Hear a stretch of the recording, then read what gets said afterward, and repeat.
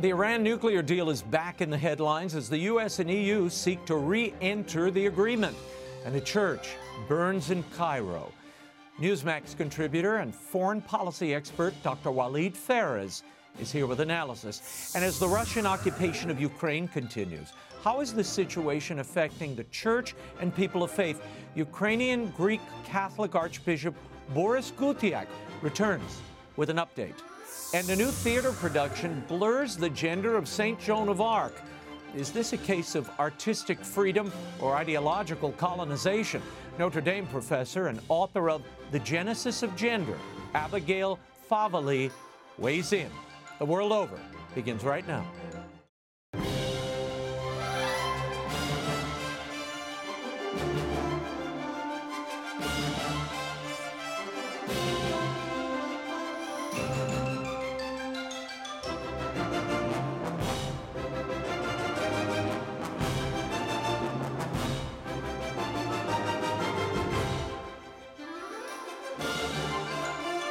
Now, Raymond Arroyo. A warm welcome to all of you joining us in the United States and the world over. An important show for you tonight. If you'd like to comment, send me a tweet. I'm at Raymond Arroyo. Lots to cover. Let's get started. The Biden administration is weighing Iran's response to a European Union proposal aimed at reviving that 2015 international nuclear agreement. Central to Iran's response, the Iranian negotiating team said, are assurances it seeks that Western companies investing in Iran would be protected if the U.S. withdrew at a later date. Here to weigh in on all of it is foreign policy expert and media analyst Dr. Walid Phares. Walid, thank you for being here. In negotiating this nuke deal, Iran has floated mechanisms in the agreement that would allow Tehran to quickly increase its nuclear work if Washington again quit the deal. An advisor to Iran's negotiating team told the BBC, quote, what is important for Iran is that there are assurances that if the United States suddenly leaves the deal again, it comes at a price. What do you make of the constant push by the EU and this administration to revive a deal originally made in 2015, as well as Iran's response to the EU proposal? Well, Raymond, going back to 2015, originally the Iran deal under the Obama administration was designed to serve two interests. One is the Iran regime interests, which is basically to receive incredible amounts of cash, the $150 billion plus billions here and billions there when the valve was open. And also the interest of those who will have business with the Iran regime. That's many, many European companies. And we are learning now that there are American companies also who have been pushing and lobbying for the Iran deal because it's in their interest, because the Iranian regime promised them a lot of advantages. So unfortunately, the Obama deal cost the United States a lot of concerns and actually losses in terms of our national security. The Iranian regime now, at this point in time, is trying to play with the Biden administration, trying to tell them, look, if you do not come and sign and accept my conditions, I'm going to escalate my conditions myself. So the Biden administration should understand this is an Iranian tactic to force them to come and sign and continue what Obama has started. Yeah. Russia and China are also part of this deal, it should be noted. The new president of Iran, Ebrahim Raisi, is known as a hardline cleric. He was just sworn in last August. He succeeded Rouhani. Now, given the current tense relationships between the U.S., Russia, the U.S. and China, and a hardline president in Iran, why would the U.S. even pursue a deal with Iran at this point? Absolutely. I mean, you just answered the question. The Iran regime has actually a strategic deal agreement signed with China last year, in which China has committed to Iran to buy all the gas and oil that Iran can offer, even despite our sanctions on Iran. So the Iranians are already breaching the deal that they are asking us to sign. Same thing, Iran is selling material to Russia. Russia is selling weapons to Iran. So you're perfectly right. This is a a trio of Russia, China, and Iran, who are now basically trying to control Asia, and through Asia come to Africa and to Latin America. I don't understand why the Biden administration insists, except one thing, is that the Iran lobby has been able to exert a lot of influence inside this administration. That's the only explanation. Well, and yet the holdovers from the Obama administration that created this deal the first time around, and they're all back in power again. So this is just continuing the Obama legacy. I mean, that's part of it. Last week, the U.S. Justice Department announced a plot by Iran to murder former U.S. National Security Advisor John Bolton. Listen. Today, the Department of Justice unsealed a complaint exposing a brazen attempt by a member of the Islamic Revolutionary Guard Corps to carry out the murder of a former U.S. National Security Advisor. We face a rising threat from authoritarian regimes who seek to reach beyond their own borders to commit acts of repression, including inside the United States. This is an especially appalling example of the government of Iran perpetrating egregious acts of transnational violence in violation of U.S. laws and our national sovereignty. And Walid, they didn't even mention the Salman Rushdie stabbing this week. No. Why would we even consider a deal with a regime like this that continues to export terror all over the world and in our own country? Absolutely, Raymond. I mean, the threat against John Bolton, the former National Security Advisor, is just a piece, fortunately, that never happened. And I hope other attempts by the Iranians will also fail. But I take you back to 2018, in June, July of 2018, when a large number of U.S. politicians, members of Congress, former members, senators, former senators, top experts, I think Mr. Bolton was there, Newt Gingrich was there, guess what, I was there. That rally was targeted by the Iranian intelligence for obliteration. That would have been not just one American official or ex-official, that would have been dozens. So the Iranian regime is dead set on causing harm to America and to Americans. And in addition to that, there have been a lot of assassination attempts across the Middle East against leaders, journalists, intellectuals, in addition to the fact that the Iranian militias are roaming in Iraq, killing young people in Kurdistan, in Syria, and through Hezbollah. We know how many assassination attempts have been, and real assassinations have been successful, unfortunately. And I could count for the whole hour. Iran is on the terror offensive. So your question is so valid. Why are we determined? Why are we relentless in trying to go back and give Iran what it wants? More money to buy more weapons, to fund more militias in the region. There is no logic to this. Since the 2015 agreement, incidentally, Iran has gone back to enriching uranium, has purified some of its new stockpile to a level of 60%, close to the 90% enrichment used to produce nuclear weapons. Can they be trusted? And more importantly, what does the U.S. and the EU stand to gain, if anything, from a deal, Walid? The reason for why the Iran regime cannot be trusted, objective reasons, put all the subjective reasons on the side, is that a regime that commits to stop the build-up of a strategic weaponry system, a strategic nuclear weaponry system, will not be buying and developing and deploying and testing and using ballistic missiles. What would you use the ballistic missiles for? Throw roses? You don't. The only use for ballistic missiles is are weapons of mass destruction, including the nuclear.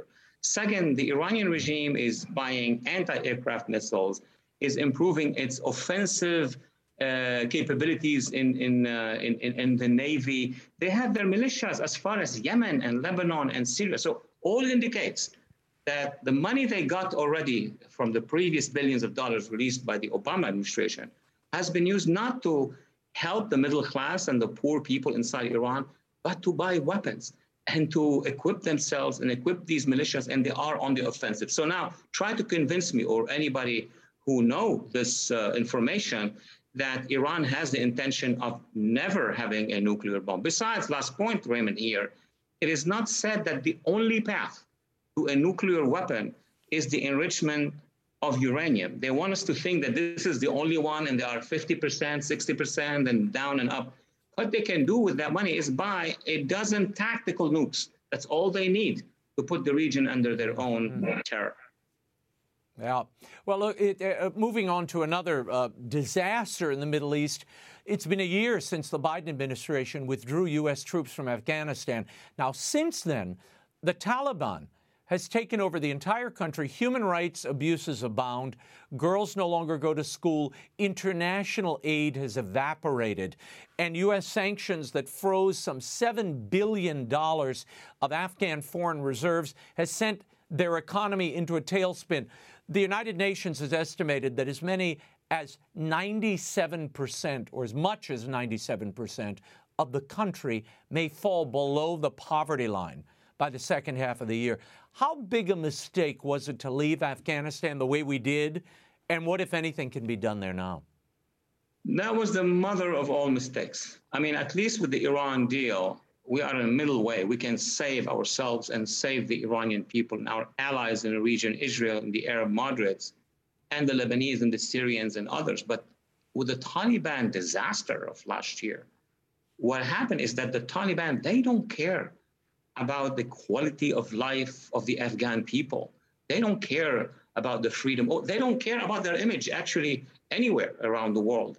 What they care about is to establish the Islamic Emirates of Afghanistan, which will be the launching pad or the relaunching pad for the caliphate that Al-Qaeda and now ISIS and now the Haqqani network and all the other neo-jihadist groups that are now reinstalled in Afghanistan. I mean, one of the commitments that the administration said, we got from the Taliban is they're not going to allow international terrorists or jihadists to reorganize in Afghanistan. Guess what? 1 month, 1 month after our withdrawal, Al-Qaeda was crossing the borders from Pakistan into Afghanistan, from Iran into Afghanistan.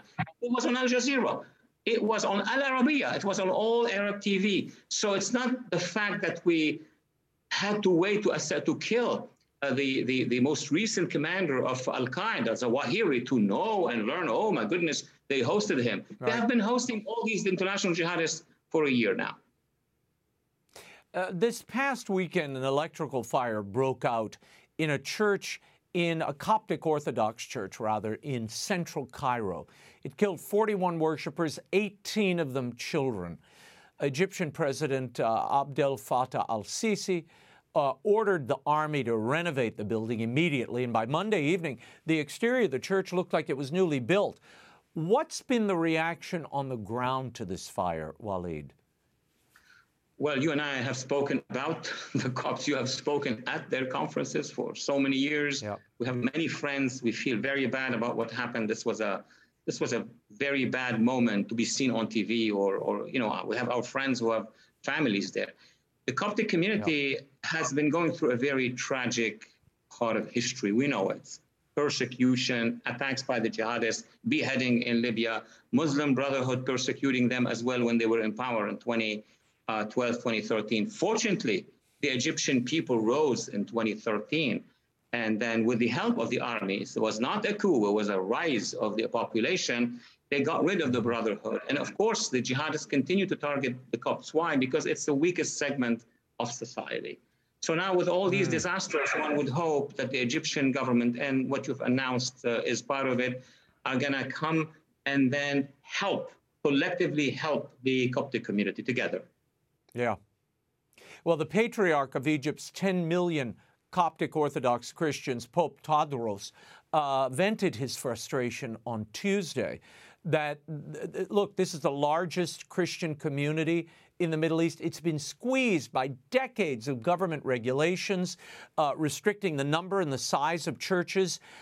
He called on the authorities to either move the 12,000 square foot church to a larger space or allow it to expand to accommodate the large number of Christians in the neighborhood. How do you think the Patriarch's criticism will be received by the Sisi government? Look, I know the Patriarch. I went to Egypt twice. I met him, met his deputy. He's clairvoyant. He is very good leader for his community. But what is very important is that he and his church marched hand in hand with the Muslim, hierarchy, when the population rose against the Brotherhood. The army then, the commander of the army, General Sisi at the time, was supported by the Copts.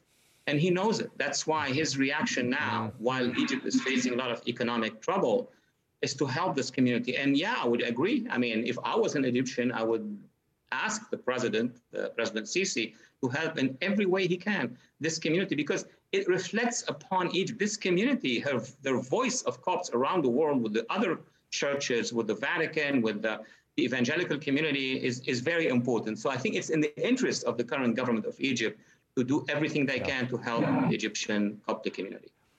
Well, and that Copt community has its roots in the ancient Egyptian. These are the ancient people of Egypt. That's who they are.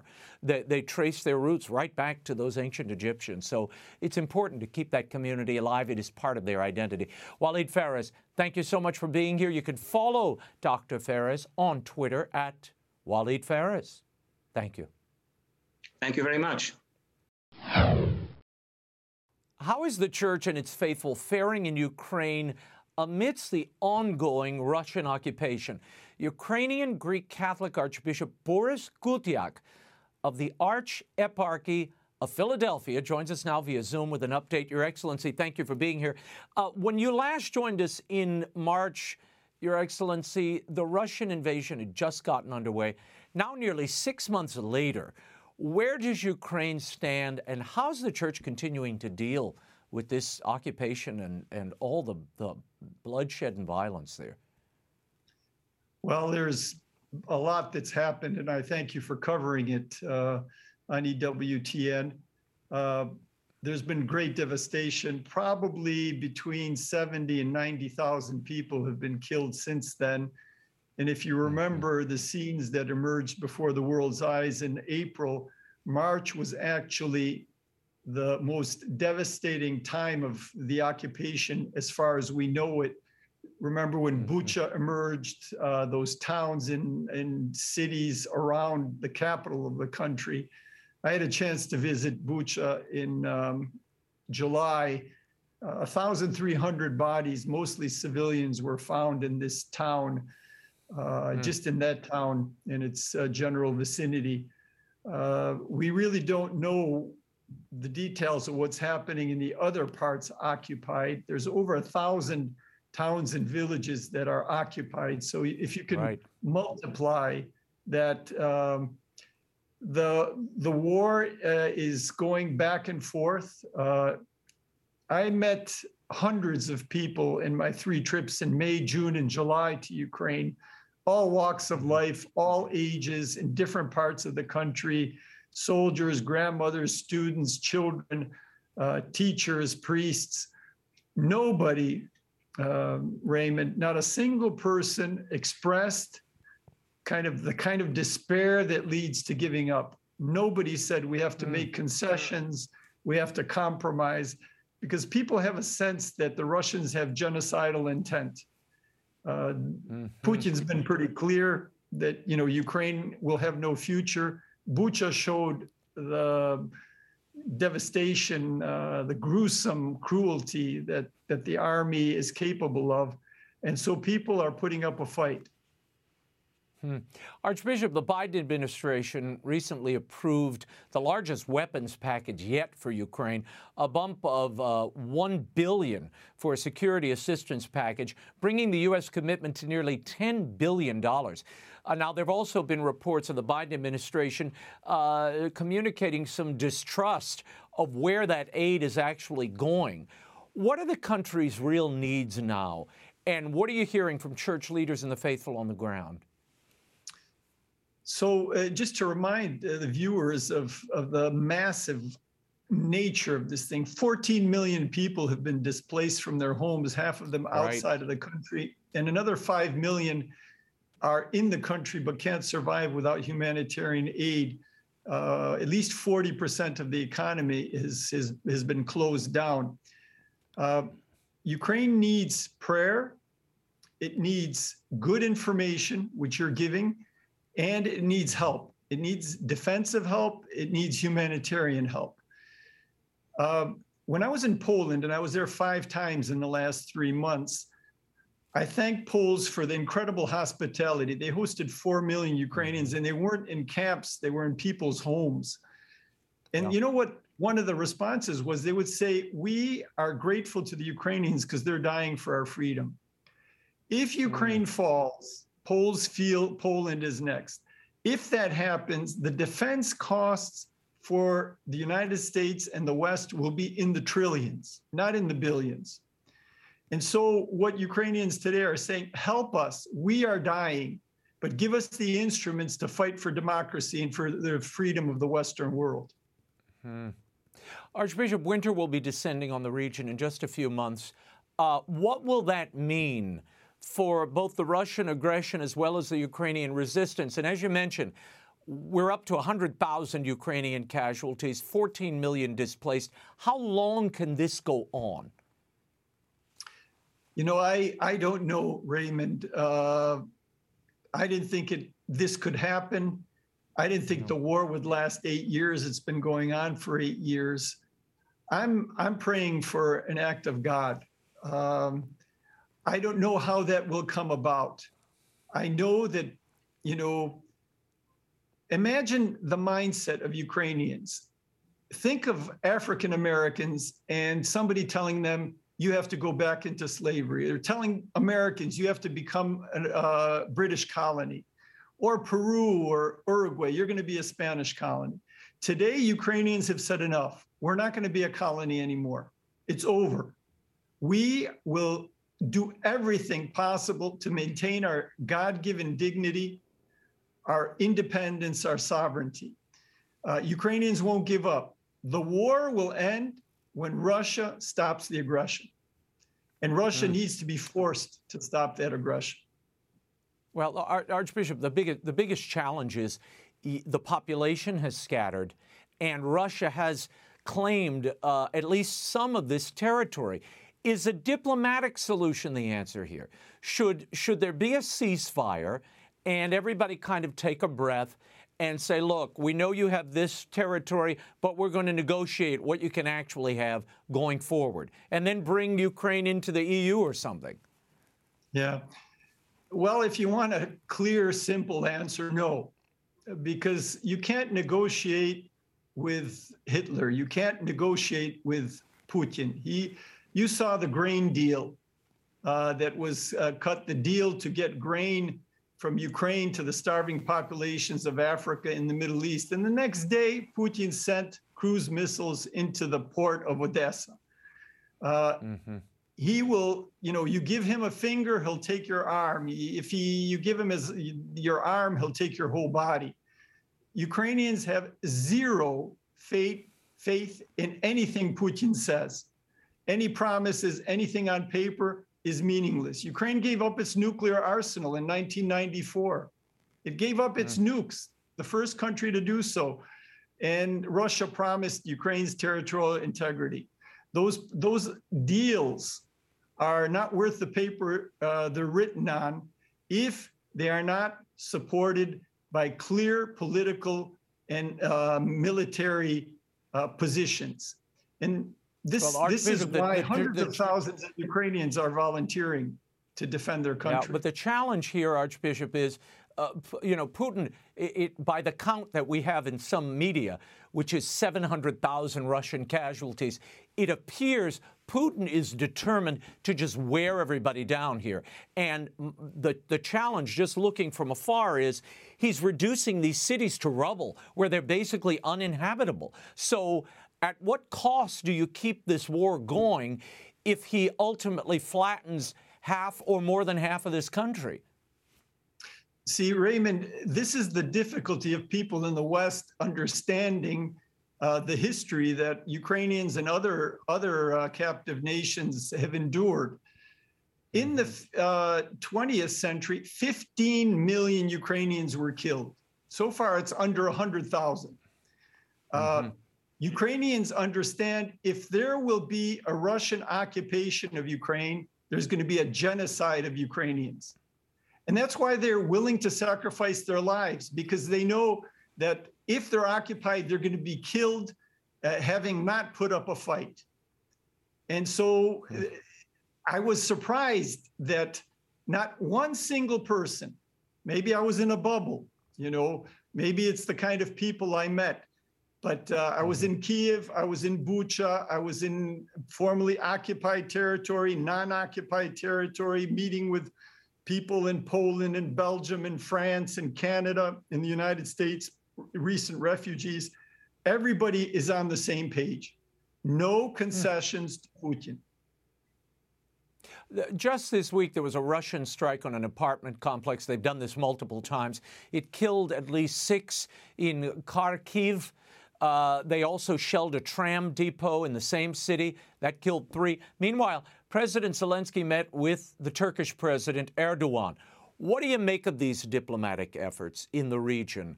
And might they bring or bear some fruits? What more needs to be done here? I think those diplomatic efforts are very important. Turkey has a big role to play. Turkey has its own ambitions. One should be very careful about, the evaluation of Erdogan's intentions. He's been very brutal with his own population, putting tens of thousands of people in prison. But it's very important that Erdogan not support Putin.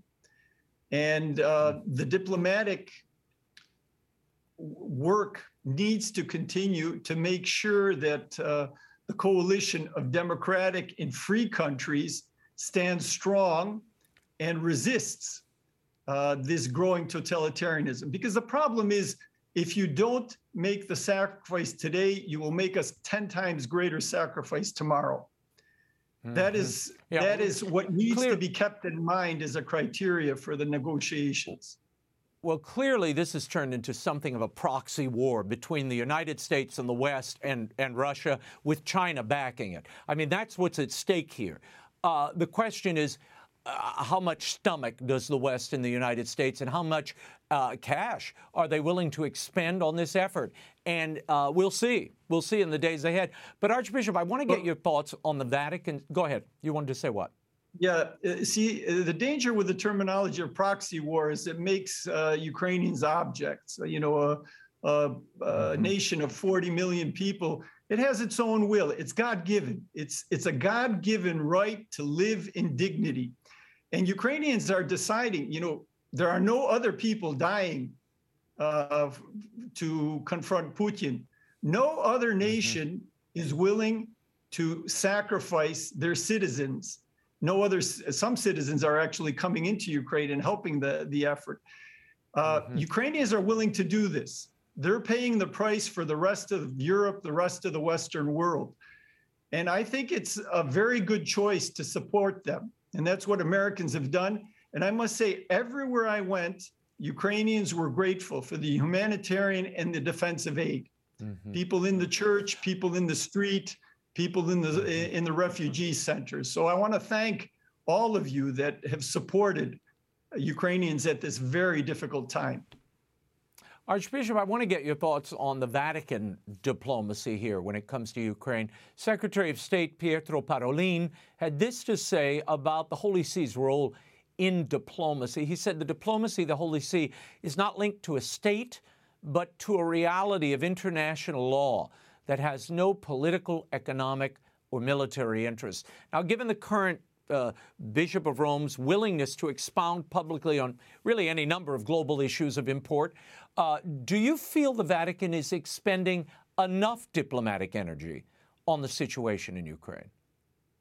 Well, maybe what I think is not the most important thing. What I gauged in Ukraine is that many people would like the Holy See to be more clear.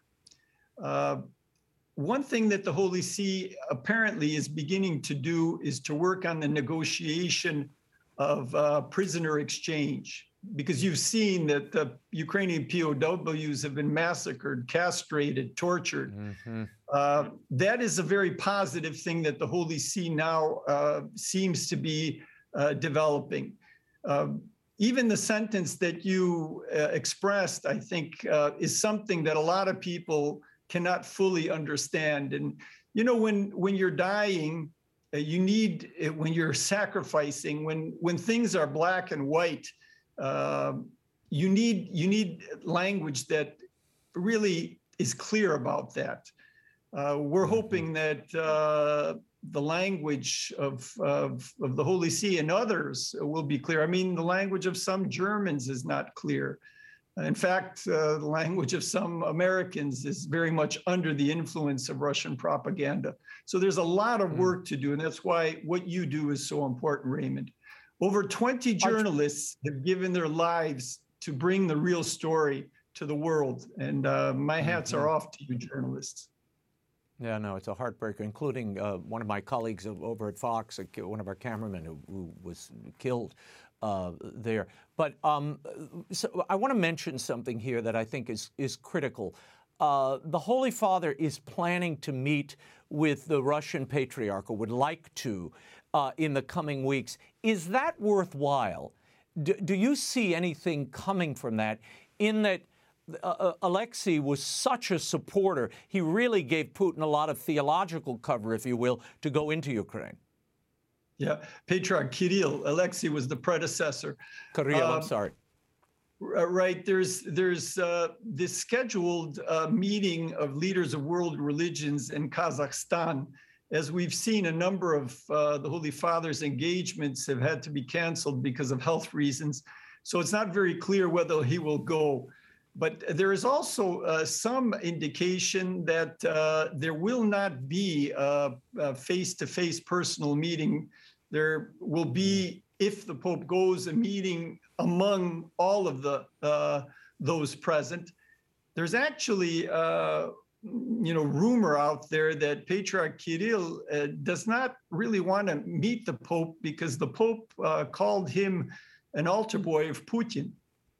Yes. And whether he feels offended by that or he doesn't want to hear it again, there's some diffidence on his part. He's been profoundly discredited by his words and by his actions. Before we go, I want to get your take on the media coverage of this conflict, which was wall-to-wall at the beginning. You have long urged the faithful to stay well-informed of this invasion and the occupation of Ukraine. That coverage has, since we started covering this, dissipated. What's being missed now in the coverage that you are seeing? Well, I think it's just the resolve of the population. Of course, it would be very good if the day-to-day atrocities could be shown, because we forget. In any case, it's very difficult to live in tension and in crisis all the time, whether it's yours or whether it's somebody else's crisis. So it's kind of natural that it's understandable that the eye of the world is turning elsewhere. It's really quite amazing that the coverage has been so focused, because there's 20 wars going on in the world. But I think people were taken aback and actually inspired by the fact that David was standing up to Goliath in a biblical way. People were giving their lives knowingly. This is not, the Ukrainian army is not people who can't find another job. These are businessmen, fathers, community leaders, politicians who've joined, and they're risking their lives. And that's a sign of a people that believe in eternity, that believe that my life, which is my great gift, is not the most important thing in the world. I might have to sacrifice it for something greater. And I think that's been very inspiring. And I think that's worthy of continuing coverage, because it really is something that brings us to transcendental moments.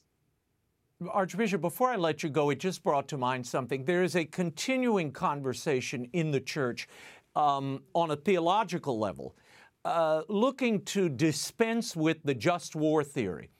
Having had a front row seat watching your people suffer under this kind of, unwelcome and uninvited aggression, your thoughts on the Church's view of a just war and at times needing to engage in it? Well, there's a lot of dirty stuff in our human existence, and war is about the worst thing. And there is, a reflection, a deep reflection, centuries long, And the Holy Father expressed it in a conversation with a friend of mine, my colleague from the Ukrainian Catholic University, Miroslav Marinovich, who asked him, Holy Father, can we defend ourselves? And Pope Francis responded, somebody who doesn't defend themselves, especially if he's called to defend the innocent, is like somebody committing suicide. So it should be clear that we need to defend the innocent. We need to have just cause. We have to have the right methods. We have to have the right degree of response. But all of these things have their place in this sinful world where the devil gets people to kill other people. And we need to defend the innocents. That is what just war is basically saying. Yes, it is. Yes, it is. We will leave it there. Archbishop Borys Gudzziak, I thank you not only for your firsthand witness of what's really happening, but for your clarity and your faith through all of this. Bless the people of Ukraine. Thank you for being here. Thank you. Please keep praying. And if you wish to help, inform people and help how you can. We have a Metropolitan Humanitarian Fund, which, like the news coverage, has waned somewhat. If you can present this fund to the attention of our viewers, we will be very grateful, because there's a lot of people that we're helping with American generosity. You took the words out of my mouth. I was just about to do that. If you'd like to help, visit the Archeparchy's website at UKRARCHEPARCHY.US. Look for the Save Ukraine button on the top right of the screen. You can help there. Archbishop, thank you again. Thank you. Thank you, Raymond. And don't forget about my forthcoming picture book for the entire family, The Wise Men Who Found Christmas. It's available for pre-order now at the EWTN catalog, Barnes & Noble, Amazon, BAM, or at your local bookstore. It's already an Amazon #1 Christmas new release. For more information, visit RaymondArroyo.com.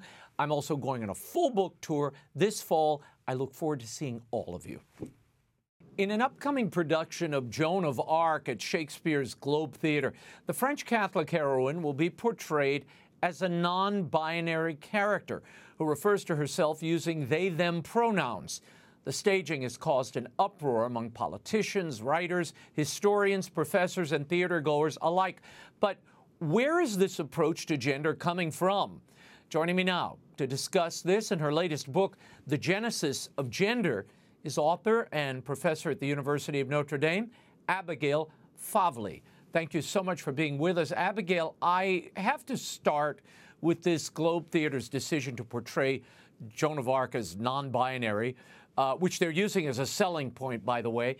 In a statement last week, the theater announced their production in a tweet which read, quote, "Our new play, I, Joan, shows Joan as a legendary leader who uses the pronouns they, them. We are not the first to present Joan in this way, and we will not be the last. We can't wait to share this production with everyone and discover this cultural icon." Abigail, your reaction when you heard this? My reaction was not pleased, I guess, unsurprised but not pleased.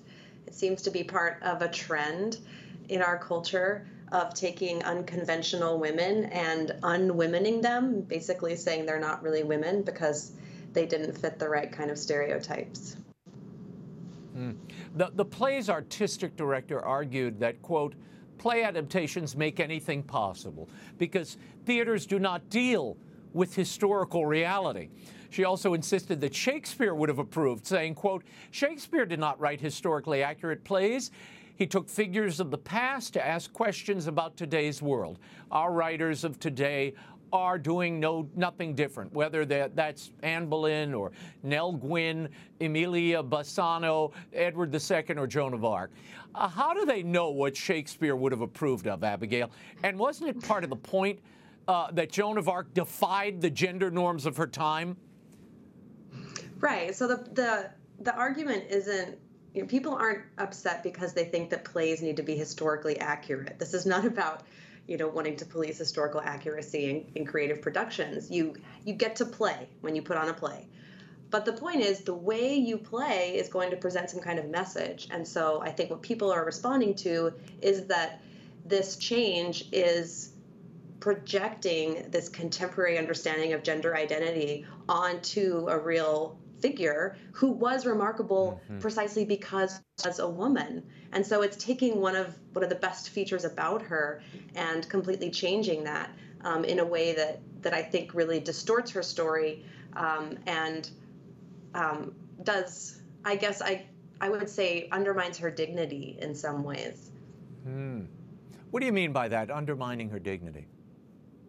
Well, and so maybe I mean undermining my own dignity because I love Joan of Arc. And it's really important for women and girls to be able to look to examples, to encounter stories of remarkable heroines.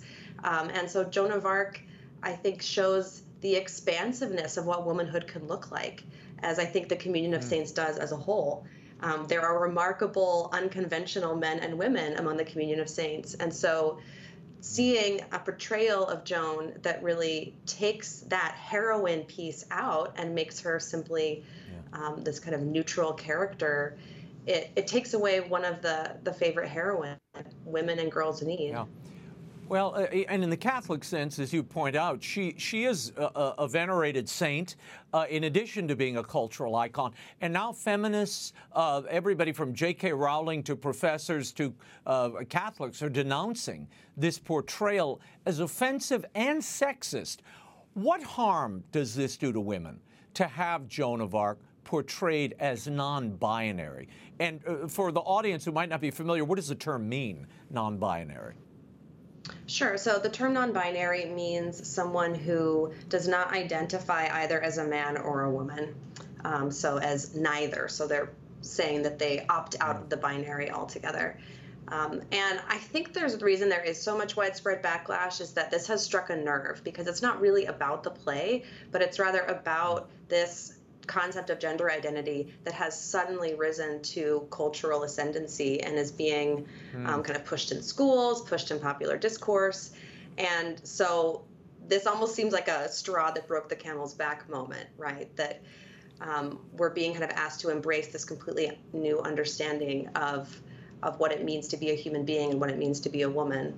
And then to have that imposed upon a figure like Joan of Arc that has been, I think, such an iconic figure for women specifically. This controversy about gender tends to take things that belong to women and take them away from women. Well, and her femininity was really at the heart of the trial. There's a big chunk of the trial. Anybody who's read those transcripts, they were very concerned that a woman was, in barracks with men, leading men, doing something that was not a woman's role. So the moment you say, well, she's just non-binary, or they, them are non-binary, it kind of saps the heart of the drama out of the whole thing. But, just saying as a stickler for historicity. But the Globe is not the only theater, Abigail, moving in this direction. The Roundabout Theater in New York is reviving the Broadway musical 1776, one of my favorites. Only in this version, the Founding Fathers will be played by, quote, actors who identify as female, transgender, and non-binary. Now, Abigail, who does this serve, and what is the purpose of portraying historical characters this way? Well, I think the purpose is it's an ideological purpose, really. I'm not familiar with the specific production, but I can imagine that it's a commentary also on the fact that the Founding Fathers were all men, and so wanting to kind of insert some different kinds of identities. But it really is, it basically takes historical figures and makes them puppets of a contemporary ideology. And there's something, there's something silencing about that, right? Because it takes voices from the past that should be able to speak a kind of wisdom to us, and then it silences them and it just projects our own understanding. I think there's something, I think Chesterton talked about the tyranny of the present. That's what this feels like. It feels like there's this tyranny of the present, where there should be something that opens things up rather than simply puppeting whatever the latest fad happens to be. Yeah, no, you're taking these historical figures and you're really holding them hostage and making them say things and do things they otherwise were never a part of and wouldn't be. I mean, my big question, and if you don't know this play, it's a beautiful way for families to kind of understand the drama and the figures around the Declaration of Independence. I mean, this thing was written in like 1969. You know, it's an old play, old musical. They did a movie version of it as well. But I don't know who's going to play Abigail Adams in here. I guess a guy. I don't know. I want to move on to another story. There has been major backlash over the past couple of weeks when news of a Boston Children's Hospital gender clinic for kids took over social media, prompting outrage over the hospital's, quote, and it reads like this, first of its kind program to facilitate sex changes for children in the form of hormone treatments and irreversible surgeries. Now, according to the hospital's website, they offer a full suite of treatment options, including double mastectomies for children as young as 15, sterilizing genital surgeries for teens. This is the director of this Boston Children's Hospital gender clinic. A child will often know that they are transgender from the moment that they have any ability to express themselves, and parents will often tell us this. We have parents who tell us that their kids, they knew from the minute they were born practically, and actions like refusing to get a haircut or standing to urinate, trying to stand to urinate, refusing to stand to urinate, trying on siblings' clothing, playing with the, quote, opposite gender toys. So what we're seeing from them is that they always sort of knew something was maybe off and didn't have the understanding to know that they might be trans or have a different gender identity than the one they had been assigned. So that is a growing population that we are seeing, and that's being recognized as being trans and able to be treated. So children who play with opposite gender toys and don't want haircuts are trans. Abigail, your thoughts on this and what this approach is doing to social gender norms? Right. I mean, you're picking up on the irony here that this ostensibly progressive approach is actually reinforcing very rigid stereotypes about what it means to be a girl and what it means to be a boy. So now we don't look at the body to proclaim girlness and boyness. Now we look to cultural scripts and behavior and stereotypes. And then, you know, it's the adults who are kind of putting kids in a box this way. And it's really kind of horrifying, honestly, how the violence we're doing to children in this way. And this actually reminds me, one point I wanted to touch on with the Joan, if you see the poster of the play, her breasts are bound, she's wearing a chest binder, and that's also something that's often kind of a part of the non-binary identity, especially for a female, is to actually, it's almost like this new sort of foot binding practice, but breast binding, which can cause tissue damage and problems breathing. But this is where this understanding leads, because it asserts this understanding of identity that is at odds with the body, but then it becomes just rooted in stereotypes. We're also seeing, Abigail, changes in language. Last month, the Associated Press style book, which so many broadcasters and writers use as kind of the Bible of terminology, it suggests to avoid terms like biological sex and sex change and replace them with substitutes like sex assigned at birth and gender transition. How important are these language shifts, and what do they mean? These language shifts are incredibly important because this concept of identity is not rooted in material reality. It's fundamentally linguistic, and so this is how the illusion remains intact, right? Because, you know, we're basically, by the language we're using, we're kind of telling ourselves this story and then learning to believe in it. So the language is really important, and it's so philosophically loaded. The phrase sex assigned at birth, that word assigned, that takes something, a reality that is objective and stable, easily recognizable, and it turns it into something that's imposed by culture rather than something that is actually read and understood. That imports this whole philosophical understanding of meaning, of truth and reality that's fundamentally based in postmodern anti-realism. So these language changes really matter. Yeah, I want to get into your book, The Genesis of Gender, A Christian Theory. You begin with competing creation narratives, origin stories meant to explain the nature and telos of humanity, of man and woman.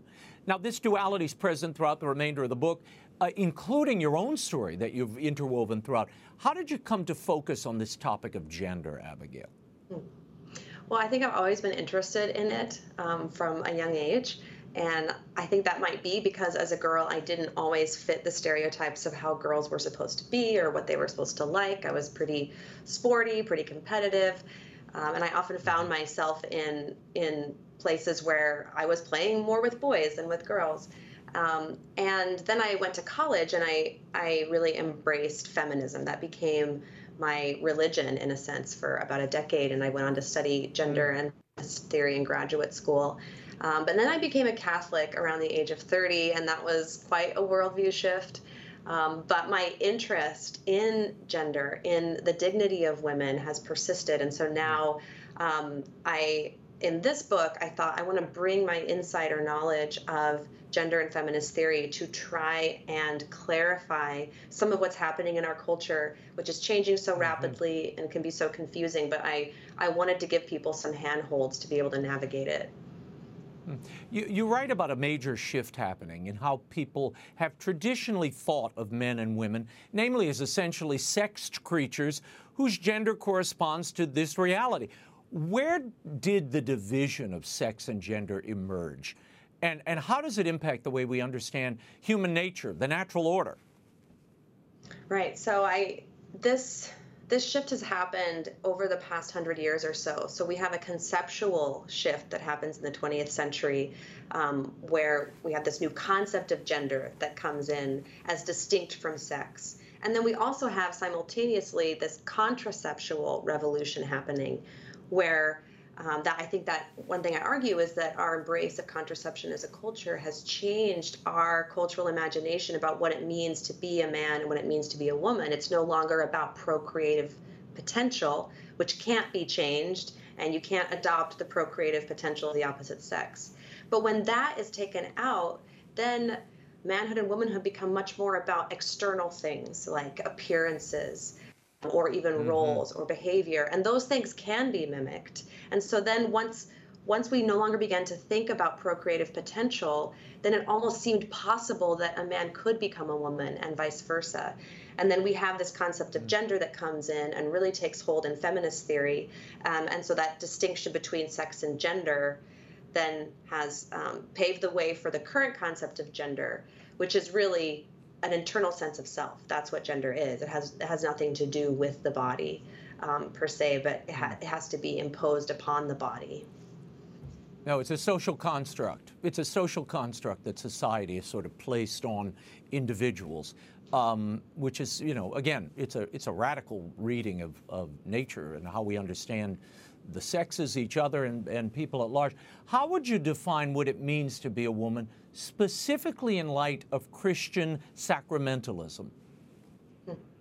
Right. Well, to be a woman is to be the kind of human being who can gestate life within, create life within. And then a male is the kind of human being who can create life without.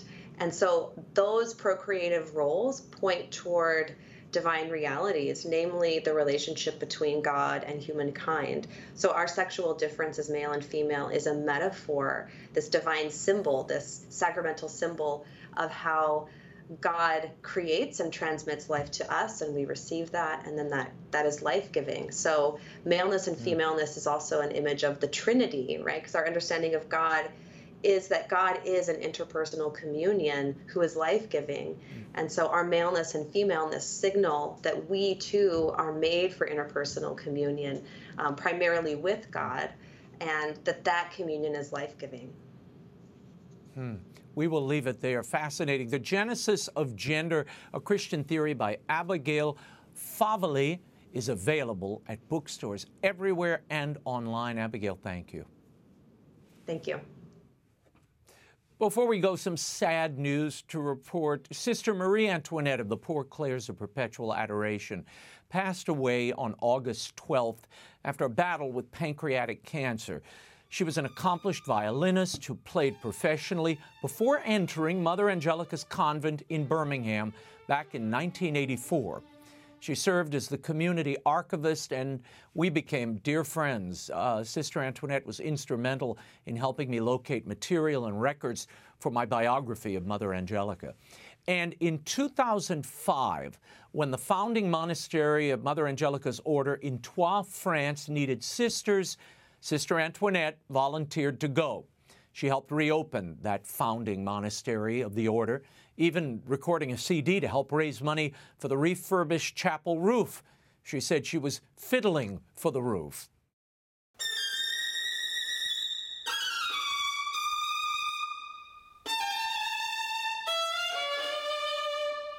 The order was founded in 1854 in Paris, but within the next 2 years, 1856, the community was definitely established here in this very house. These are the roots of Mother Angelica's order, the order that Mother Angelica joined when she was a young sister, and anyway, the roots really of EWTN. Anytime that the community is assembled together, there's always that Eucharistic element of being part of the body of Christ in everything that we do.